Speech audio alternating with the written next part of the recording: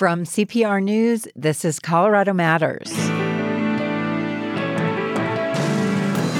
Rivalry between the Crips and the Bloods, questionable anti-gang efforts, and signs of police corruption. A new book reads like fiction, but offers one account of a real Denver neighborhood. It traces some of the strife back to a vacuum left by civil rights leaders. After the civil rights movement and the takedown, really, of civil rights leaders, it left a lot of these communities without leadership and less opportunity, poverty, drugs, and gangs. We speak with the book's author about 7 years of research into the story.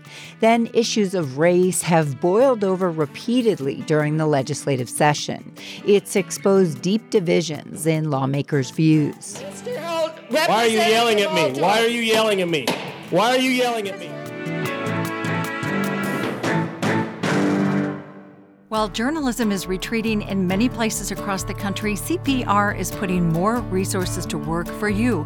Communities all over Colorado are in need of critical information, and your support ensures that trustworthy news remains freely available to Coloradans everywhere. As demand grows for CPR services, so does the need for additional resources. Your membership helps fund the important work ahead.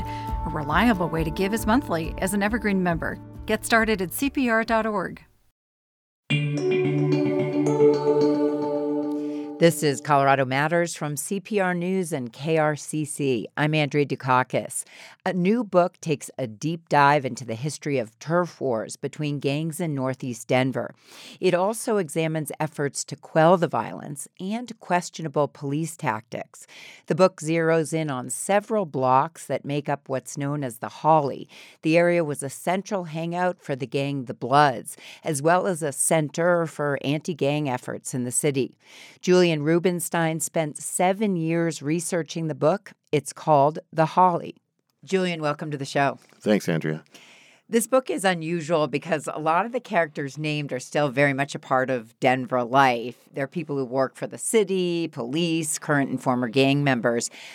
The Holly, the area that you talk about, is its own character really in the book. Could you paint a picture of what the place looked like back in the 80s and 90s when a lot of the gang activity there solidified?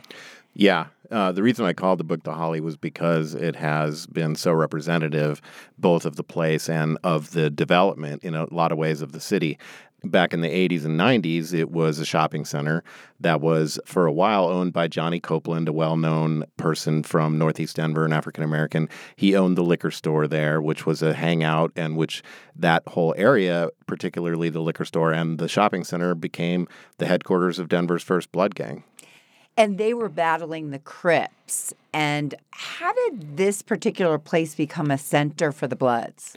Well, to me, in a way, it's sort of one of the most astonishing and interesting things. Let's remember that this was originally, first it was a white neighborhood, then it became integrated, then it became an almost entirely black neighborhood, and it was also the center of Denver's civil rights movement, where in 1968, a police shooting took place that really sparked and kicked the civil rights movement in Denver into another higher level with a lot of protests and actions.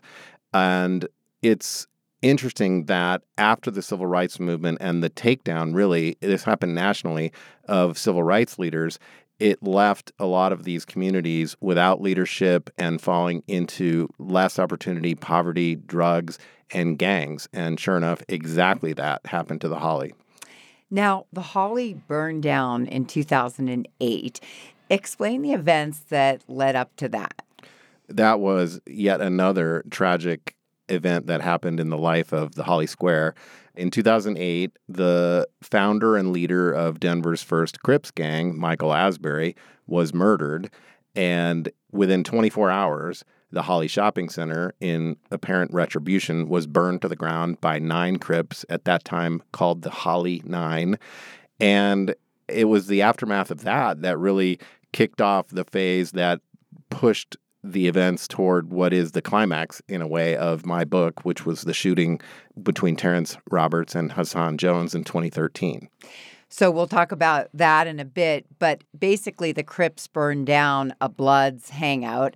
And did the Bloods kill Michael Asbury? As it turned out, the Bloods did not kill Michael Asbury, but that didn't matter to the Crips who believed that they did at that time. And the most obvious place to take retribution on the Bloods was to do something to the Holly Shopping Center.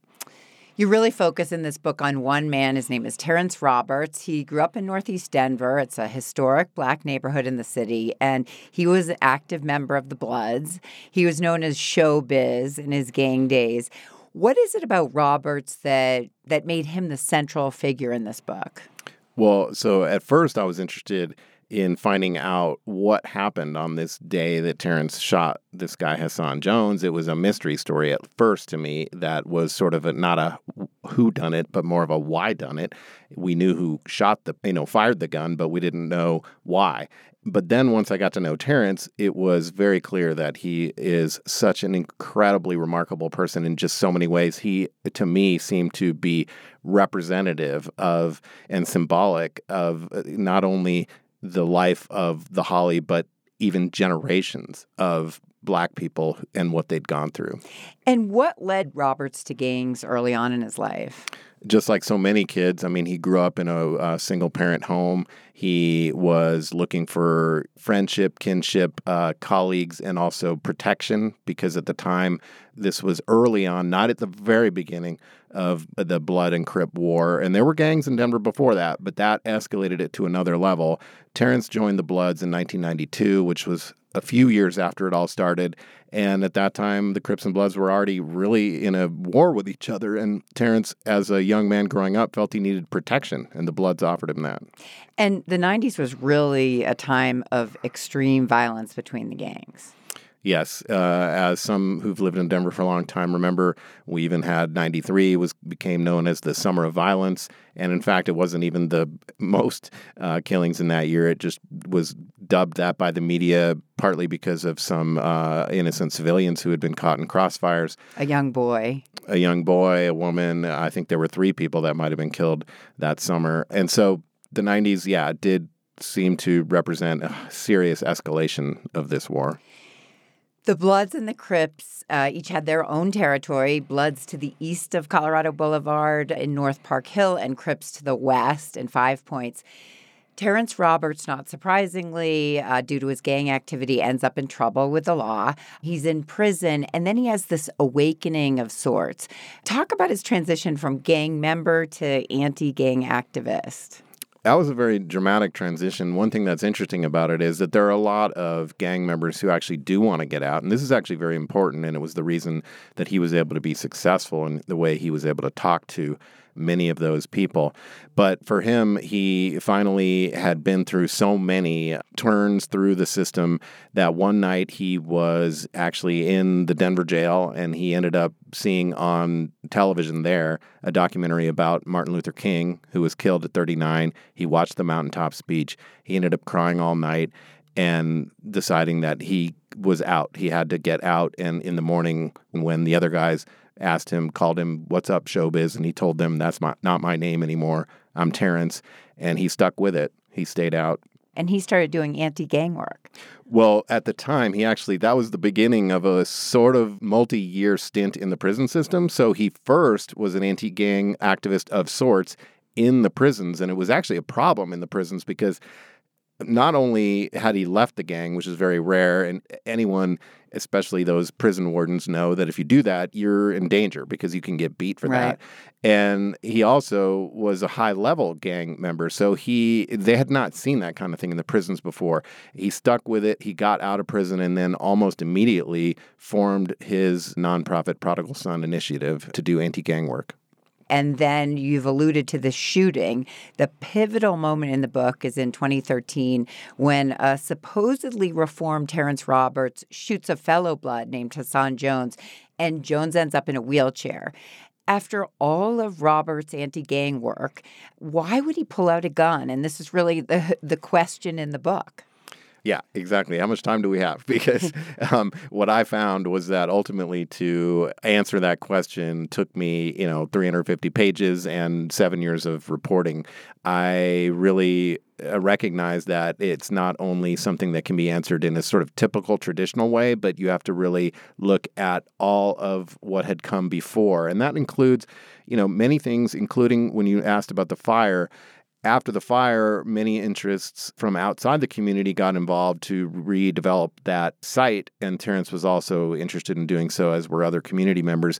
And in many ways, and that's why the book is called The Holly, the shooting ended up being in many ways about the Holly. Whose place was it, after all? Terrence actually was trying to keep it as a place where gang members wouldn't be. Hassan was kind of the bellwether at that time. The Bloods had really made a bid for that place again in the months before the shooting, and they were both fighting to win Hassan's allegiance. Terrence had the Colorado Camo movement, the Bloods were the Bloods, and in the end, a series of events escalated, and Terrence said that he shot in self-defense, and ultimately a jury agreed. Yeah, and the Camo movement was a way to bring the Crips and the Bloods together. And I thought it was interesting that the development of the Holly. I mean, Robert's big dream was to rebuild the Holly, and ultimately it happened. But Roberts really felt pushed out because other groups, developers, nonprofits, white people came in and sort of took over the process. Where did that leave him? He ended up almost like an enemy in his own country kind of thing. He was a third generation of that neighborhood, and he ended up feeling like the outside interests, which are powerful interests. I mean, let's remember it was among the interests and organizations that bought the Holly and controlled it were the City of Denver, the Urban Land Conservancy, which is a well-funded nonprofit, and the Denver Foundation. You also had the Boys and Girls Club, which came in, and you had the Anschutz Foundation, which funded the Boys and Girls Club. So yeah, you really had some of the most powerful interests in Denver. And Terrence felt that, there weren't any African Americans being hired for the construction of the site. There was a Latino man who was hired to be the executive director of the Boys and Girls Club. He was the president of what was known as HARP, the Holly Area Redevelopment Project. He resigned in protest of how things were going. And let's remember, too, that at this time, his organization, Prodigal Son, was the lead organization on the ground in a federally funded anti-gang effort known as Project Safe Neighborhoods. It's the premier anti-gun and anti-gang program in the country. And he also was at odds with law enforcement over how to run that effort. So by the time the shooting happened, it wasn't only the Bloods who he was at odds with. It was all of those very powerful forces. And as you said, the jury agrees during the trial over the shooting that it was in self-defense. The victim, Hassan Jones, ends up in trouble with the law. What happened to him? Well, so yeah, as you mentioned, he survived the shooting. He was paralyzed, yet it didn't seem to stop him. First, he was charged with a drive-by shooting. He went to trial and was acquitted on that. He also, however, was charged with the child abuse resulting in death of a 2-year-old girl, his then girlfriend's daughter, and he actually pled guilty to that. And he's now in prison. I think he's on a 20-year sentence. One of the key points in the book is this issue of informants, gang members who get rewarded for letting the police know about gang activity. And you say that you can pinpoint those who are informants because they're the ones that get caught in a crime but get away with it. How much do informants help reduce criminal activity? Well, that's exactly kind of the big question. So informants are kind of the black hole of the criminal justice system. There's no laws regulating them, and there's very little paperwork or information. They're paid in cash. So the question is, what exactly are they doing? And, law enforcement will talk about how they're needed in order to infiltrate a gang, which otherwise, can't be done by an outsider. That may be true. But when you look at some of the charges that these guys are facing, and you can tell for a variety of ways, sometimes there's something such as some of them end up on a witness stand where they have to say that they're an informant. Other times there might be a piece of paper that's findable in which you can prove it. And oftentimes the only thing available is the strange, look at their criminal record in which someone has some huge number of arrests but no charges. And there's not a lot of explanations for that. So the question is, are these guys ultimately involved in something that is overall detrimental to the community? And I'll just say that community members in particularly these vulnerable communities, such as gang communities in Northeast Denver, feel that informants is one of the biggest problems in their community. Not to mention the fact that if you're found out to be an informant, then that creates more violence. For sure. And in the book and in the story, informants do become a part of it. And you see it throughout the story where there's violence surrounding these people. And then there's the allegations of being an informant, which also become dangerous. And I'll just say that there's a few people that fall into these categories that ultimately my reporting showed were involved in plotting to and actually attacking Terrence Roberts on the day of this shooting. So what happened on the day of the shooting, you say in your book, is that Terrence Roberts was targeted by gangs for the work he was doing. I say for sure that he was targeted because my reporting shows that. The question is exactly why, and it begs the question, I guess, why, and was it related to the work? We know that the people who targeted him, and including Hassan, have significant close ties to the police. On the witness stand, one police officer in Hassan's drive-by trial talked about being in phone contact with Hassan, which is something that no gang member can do. That violates everything about what they're about. And so it is very suggestive of him having a tie, such as being an informant with the police. So does his criminal record and all the charges that he didn't face, almost 24 arrests that didn't lead to charges. So, yeah, I guess it begs the question, given the proximity of all of these criminals to law enforcement and the fact that Terrence had fallen out with so many powerful interests, was there any connection? And this is something that I do delve into in the book. And, you'll see where I get and you'll see where the community comes out. There's a lot of gray area, and I also do come up with some findings that I think are quite revealing. What are you trying to say in your book generally about the way government and law enforcement have handled gangs in Northeast Denver? One thing that I think is very problematic is, so we discussed a little bit the Colorado Camo movement, which was a successful independent effort that Terrence Roberts started and had other former gang members involved with that had helped reduce gang violence in Denver. In 2010, it had fallen to an all-time low when the Camo movement was really going strong. That same year, Denver got a Project Safe Neighborhoods grant to fight gang violence in this neighborhood, Northeast Park Hill, where the Holly is, and which, by the way, other money is added to, and we want to bring it up to, a higher level. So there were a lot of, crossover organizations involved in both efforts, and between 2010 and 2019, I was able to find that $16 million flowed into this neighborhood to both fight and study gang violence. It started when the gang violence was at an all-time low, and it went up every single year since then. So what it suggests to me is that the money is not necessarily working. We had an independent effort that was working really well, and maybe law enforcement shouldn't be involved in some of the outreach efforts and stick to their own area of what they do. And also we know, I can see and I found certainly in the book that there are problems with the use of informants and the use of active gang members posing as anti-gang activists in these efforts. The active gang members replaced Terrence Roberts after he was basically removed from the neighborhood and charged with shooting Hassan, and that effort did not go well. Your book talks a lot about the gentrification that has gone on in Northeast Denver over the years. How has this had an impact on these neighborhoods and gang activity? That's a great question. The book, in many ways, I feel like does chronicle the development of Denver in a lot of ways, and development and ultimately, as we often now call it, gentrification.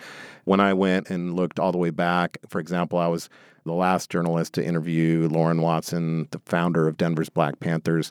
He was talking to me about how he was back in the early 70s protesting Denver's attempts to try to get a lot of the African-American community to move up to Montbello.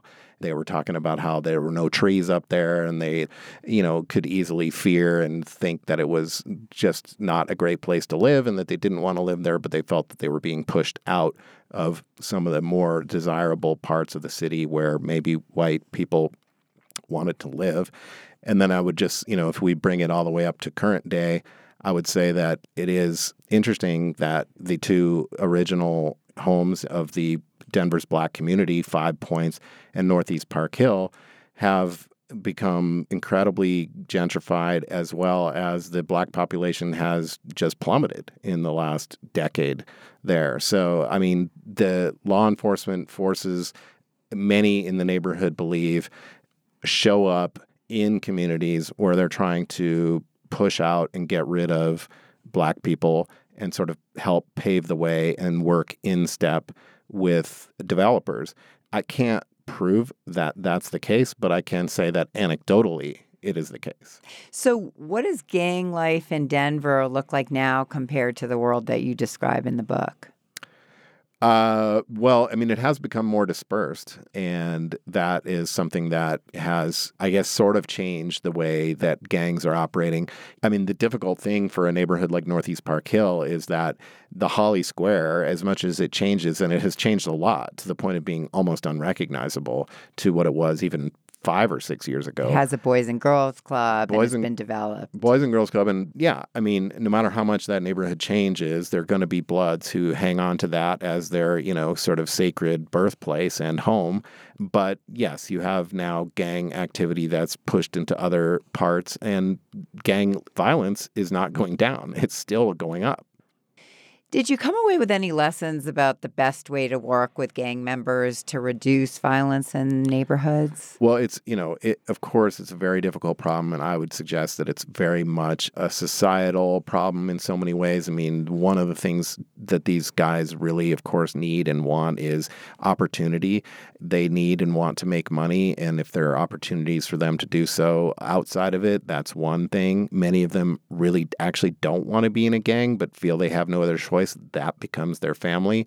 So we need to find ways that they have mentorship and programs that keep them doing things other than getting involved in criminal life. And these kinds of things, I would suggest, are things that can be done outside of a law enforcement grant, outside of what the traditional makeup has been. It's very hard to be an anti-gang activist and not take law enforcement money, because the lion's share of that money and funding is through law enforcement. So there are efforts now, and it was similar to what Terrence was doing, in which, powerful and capable former gang members who are wanting to do these programs can try to do it outside of the realm of law enforcement. And that's one start. The other way, by the way, I would just say is in this city, especially regarding gang violence, which is what I was looking into, there needs to be more transparency and more accountability. Right now, the way it's been running is not appropriate, and there needs to be some action to end that. You yourself point out in the book that you're a white guy. You grew up in a white section of Denver. Have you heard from people who say, what's this white guy doing trying to document the Black community? So I definitely heard the criticism. And what I basically tried to do was cover a story that I thought was important, and that the more and more I got into it, I saw that not only was it not being covered and no one else was covering it, but that it had been miscovered. And I just kept showing up, showing that I cared, listening, and ultimately, by paying attention, I won the trust of the people who are at the heart of the story. So I did my best to just be honorable and be ethical. And ultimately, one of the things that several people in the neighborhood said to me was that it may have actually been an advantage to me to be white, because there's such a high level of mistrust among Black men in Black communities. And a lot of it has to do with the fact that there are so many informants in those communities and people don't know who's who. Julian, thanks so much for being with us. Thank you, Andrea. Julian Rubenstein is the author of The Holly. It's generated its share of critics and advocates. We reached out to current and former government officials, anti-gang activists, and others about the book. Jonathan McMillan was involved in the Bloods as a teenager. He knew Terrence Roberts and ended up going to prison for a couple of years before becoming active in anti-gang work. He told me that because The Holly was told through the eyes of Rubenstein and activist Terrence Roberts, it's just one of many perspectives about the recent history of Northeast Denver. This is a singular narrative presented as 100% fact. I've always been taught that there's always three sides to every story. McMillan is now the director of youth violence prevention for the city and county of Denver, but said he'd only comment on the book outside of his work for the city. In the book, Rubenstein alleges that some former gang members who do gang prevention work still have connections to active gang members. McMillan told me those ties can be complicated. This is one of those things where it's just not as clear as black and white, whether you're in a gang, you're an active gang member, or you're not. Some of the people who are doing the work, anti-gang, or they have significant and very long-standing ties to the neighborhoods which they grew up in and the ties that go to those gangs. But that's also what makes them most effective. McMillan said former gang members are more credible when they speak with kids and are the best people to encourage them to choose a better lifestyle. I also spoke with former lawmaker Penfield Tate. He's lived in Park Hill in northeast Denver for years, and before that, 5 Points. Tate told me he and others he's spoken to in the neighborhood say the book The Holly helped them connect the dots. I've lived around Bloods. I've lived around Crips. I've seen some of their shenanigans. Didn't always understand the reasons why they behaved the way they did or what the nature of their beefs with one another were, but this book is enlightening. Tate served in the Colorado legislature and worked for former Mayor Federico Pena. He said The Holly sets the background for what's happening today by delving into the history of redlining and segregation in Denver. It shows some of the corruption, frankly, in local politics in dealing with the war on drugs and the war on gangs, and how, I think in some instances, well-intentioned both federal and state policy were implemented in a fashion that simply did a disservice to the Black community. Penfield Tate, former state lawmaker, and Jonathan McMillan, a former gang member who's now a key figure in anti-violence work in Denver. I'm Andrea Dukakis. This is Colorado Matters from CPR News and KRCC.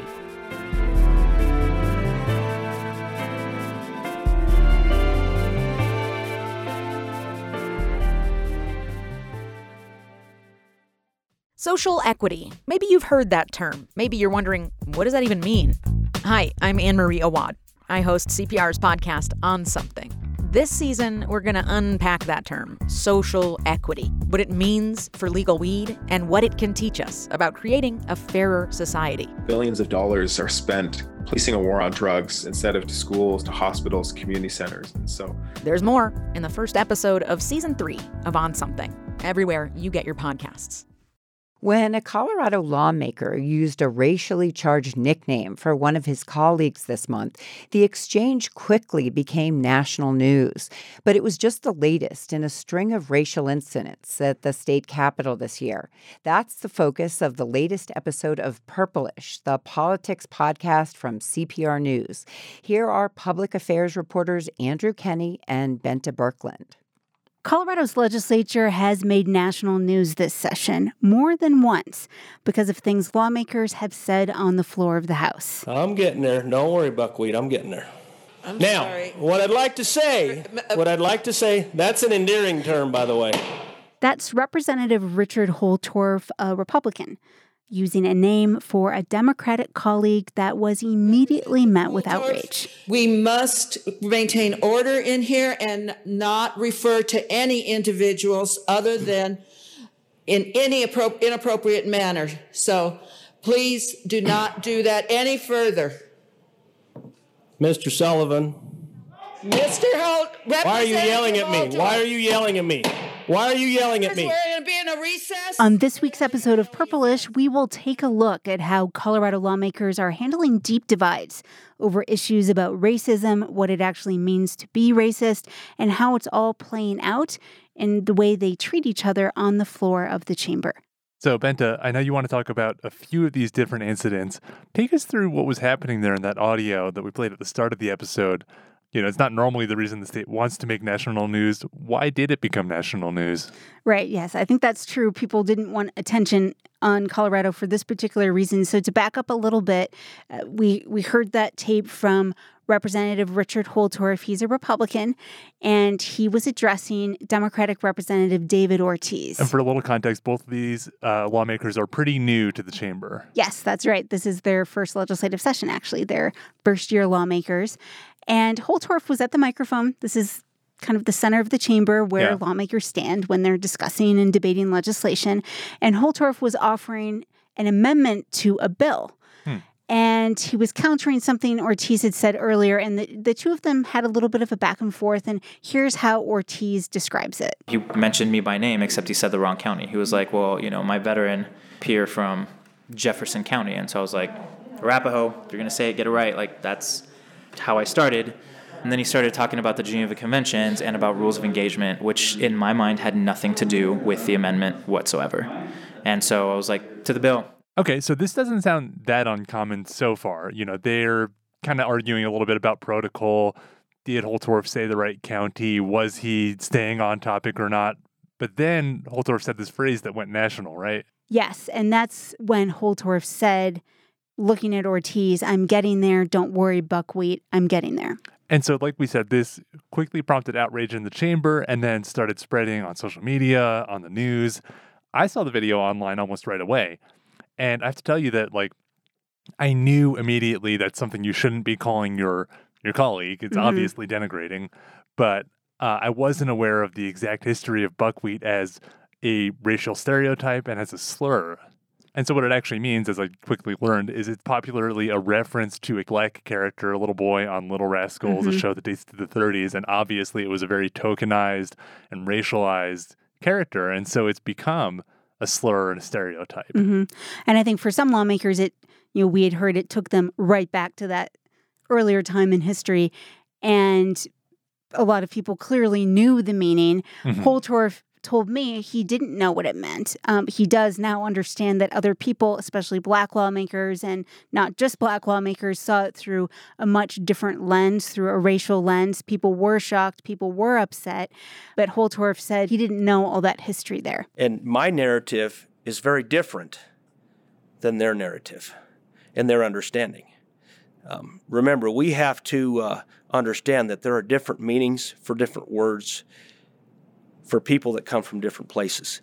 And what is unfortunate is I don't think we have the patience, because of this racially charged environment we're in this country, to listen and get things in context before we jump to conclusions. Maybe we should add a little context here. He was speaking to Representative Ortiz, who is Latino, not black, but it was still the uttering of the phrase that was really the problem.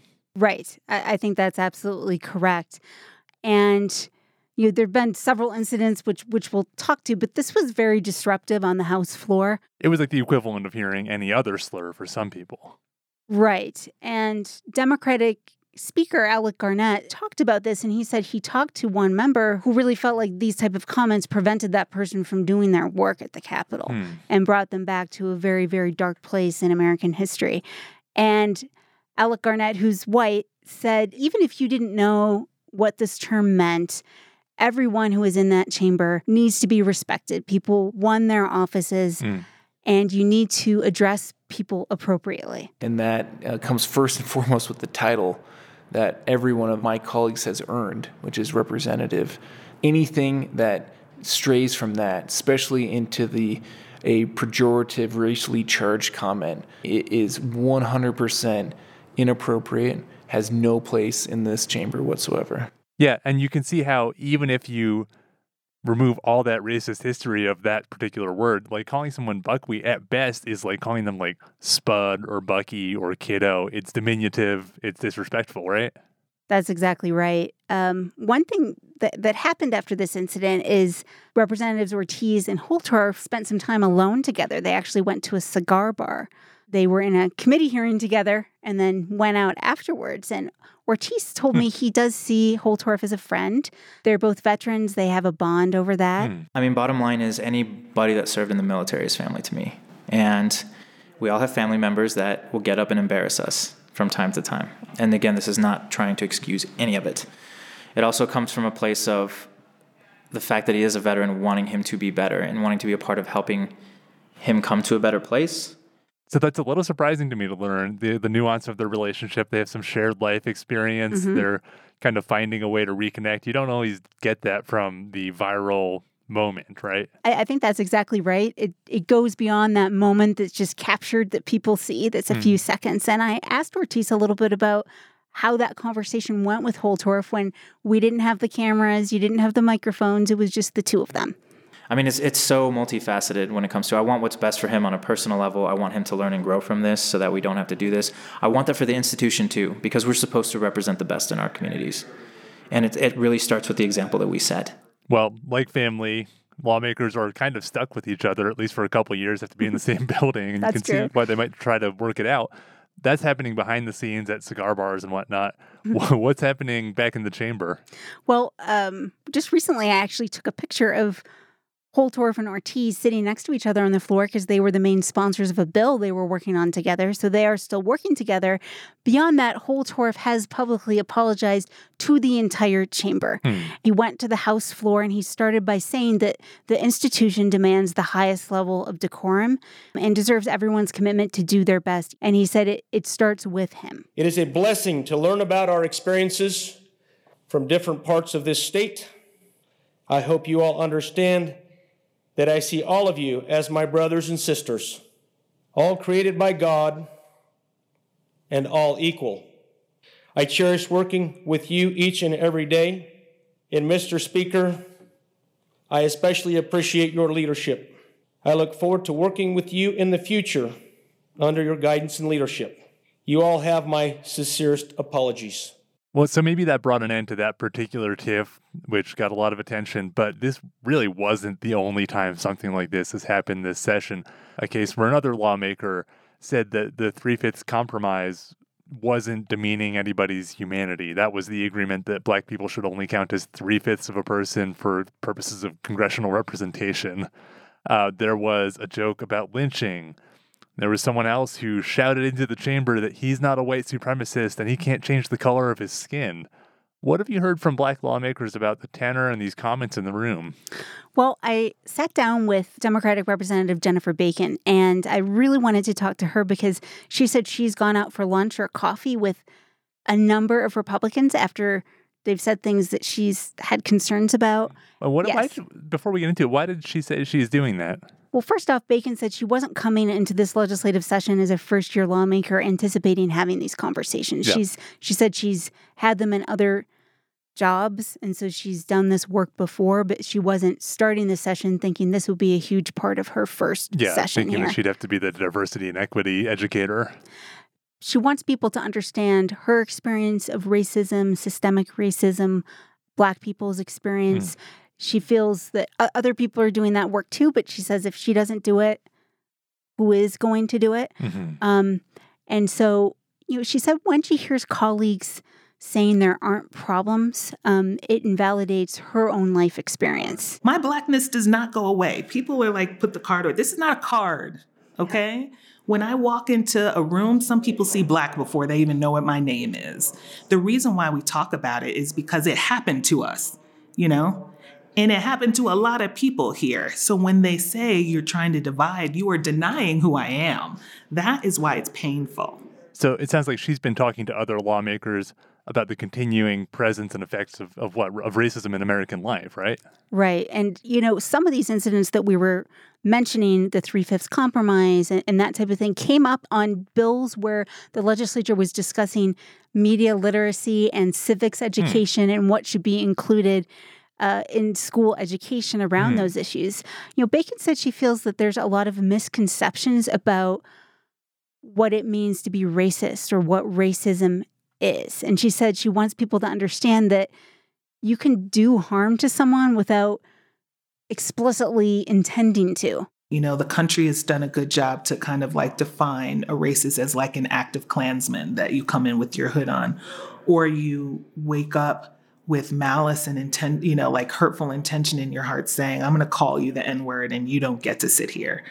But that's not what it is. Because I've asked people this. I'm like, if this country made it a point for 200 of its 250 years to have laws that codified what race is, but also what people can't do because of their skin color, they codified it because it was supposed to have an impact and it was supposed to shape some sort of outcomes here. Why do we think it didn't work?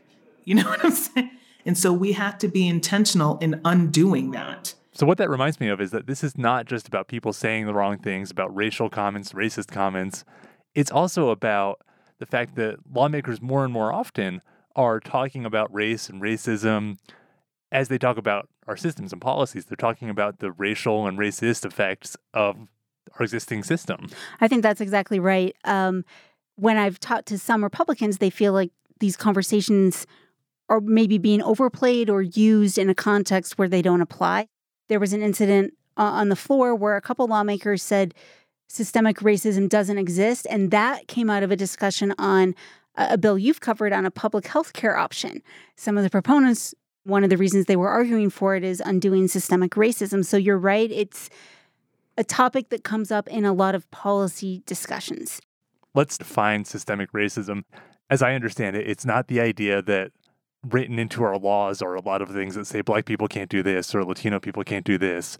It's more the idea that, most notably, Black people began their history in this country in chains as slaves with nothing, and that centuries later, we still see that the net income and net wealth of Black families is dramatically lower than white families, and that we have all these racial effects in terms of how people are treated in the criminal justice system, for example. So while many of our current laws and rules are colorblind, are not explicitly based on race, they continue to have racist effect. It's racist in effect, if not in the way it's actually worded. Right, and I think these issues are coming up a lot more frequently this session than I've heard before. So not that the topic of racism and racial justice has never been discussed in the legislature, it has, but it's featured much more prominently now, and I think that is because of just internationally and nationally, it's been a focal point this last year. And Black lawmakers I've talked to point out that this history isn't 400 years ago. We have lawmakers in the legislature who've lived through some of that. Yeah. I remember one of the most poignant moments on the House floor was when Janet Buckner talked about her childhood not learning how to swim and being banned from her local swimming pool for being Black. And in fact, the only time she was allowed to swim in that pool was the night before the water was going to be clean. Well, if the growing point among liberals and progressives is that we need to redesign the system to stop delivering these racially disparate results, I've asked Republicans about their thoughts on these divides. And, one response I'll hear is that we need to embrace conservative ideals to make the economy grow faster and lift all boats. Have you heard any other response to this idea? I talked to Republican Representative Mark Baisley about this, and he made this point that a lot of lawmakers would probably get along really well if they didn't talk about these issues. When you think of being out in the real world, there may be people you're close to, but don't talk politics or don't talk about racial justice. I mean, this stuff is going around us, but I don't know how much people are talking to their friends and family necessarily. But he said that lawmakers obviously don't have that chance. They're there to have these discussions. He feels like sometimes the issue of systemic racism is being used to divide people and used in policy discussions where he doesn't see it being relevant. Most of us white folk are just going, what? Why is that applied to me? I don't apply that to me. I don't behave that way. I don't think that way. That's an offense in and of itself. It really seems to be a very deliberate program towards some goal, and I have to assume that it's that division in the community benefits somebody, and so they're trying to keep that alive. So there's a very fundamental kind of disagreement there on what systemic racism means, where it should be applied, how often it should be brought up. Yeah, and a lot of that goes to the central divide between liberals and conservatives, which is if the state of the world is that we keep getting these racial effects from our systems, then for liberals that is another point that we need to make change, and that's the opposite of what conservative philosophy is, which is the bones of the country are good and sound. But regardless, that kind of raises this interesting divide over whether people with radically different worldviews can still be friends when they hold like such different opinions. Can you be friends with someone whose policies you think really hurt and damage you? It seems like some lawmakers are figuring out a way to do this in the chamber. Yeah, I think it depends. Everyone has different personalities, obviously, but I think one thing that's made that a little bit harder this session, and I've heard this from lawmakers across the political spectrum, has been the result of COVID-19, because there's typically a lot of forums in the evening, mixers, events that they're going to and talking to each other. Even on the floor, the chambers, people are a little bit more divided. And so when you go to those events, you get to know a little bit about someone. Do they have a dog? Do they have kids? Yeah. And I think when you deeply disagree, but you know a little bit more about someone, I didn't know Mark Baisley grew up in Puerto Rico. When I talked to Representative Holtorf, I learned that he was born in Spain. I didn't know that, so it's just little things you learn about people. When you do have those deep disagreements, you express that disagreement maybe differently when you see the person more as a person. And I've heard that from both sides. Like, people don't see each other as people as much. Yeah. It's like that person you argue with at the microphone versus having those lighter moments. And I think that'll start to change as COVID lifts. I think a lot of members in both parties do try to have those conversations. I think Bacon's taken it to the next level with how many she's had, but people are trying to have a good relationship where they can. Well, that's what's fascinating about the legislature. 100 people, right, who are by definition from totally across the spectrum, all having to get along in a building with very poor air conditioning and cameras running and microphones running, and then you see what happens. And on very little sleep. And if you're anything like me, that tends to make people grumpier and more on edge. And so, this has been about some tough discussions this episode. I do want to point out that there have been a lot of tough sessions for different reasons. And so even though some of these comments on the microphone in the House are unique and this is really, really difficult, there's been other sessions that have kind of, I think the speaker told this to me, the train's gone off the track. That happens every session. But it's volatile and emotions are high, and it is important work. And everyone's in that room together. So something's bound to happen. I don't think that's going to go away anytime soon because, I think a part of democratic politics now is saying we live in an equitable society and they want to use government to fix that. So kind of to end on a hopeful note, Representative Bacon said that, she really wants to focus on how we can help other people understand each other's perspectives and experiences. And, she sees the legislature, people representing different geographic parts of the state from different backgrounds, really as a strength. And, Baisley and Republicans see that as a strength, too. And Baisley recently lost his father. His father passed away. And he said so many lawmakers said such warm words, lifted him up, reached out to him. And so at its core, I think there's a lot to work with there as they move forward. Yeah. And I don't think these conversations are static. So I think both of us are looking forward to seeing kind of where it goes from here. Public affairs reporters Andrew Kenny and Bente Birkeland, and Purplish, the politics podcast from CPR News. Special thanks to Megan Verlee and Pedro Lumbrano. I'm Andrea Dukakis. This is Colorado Matters from CPR News and KRCC.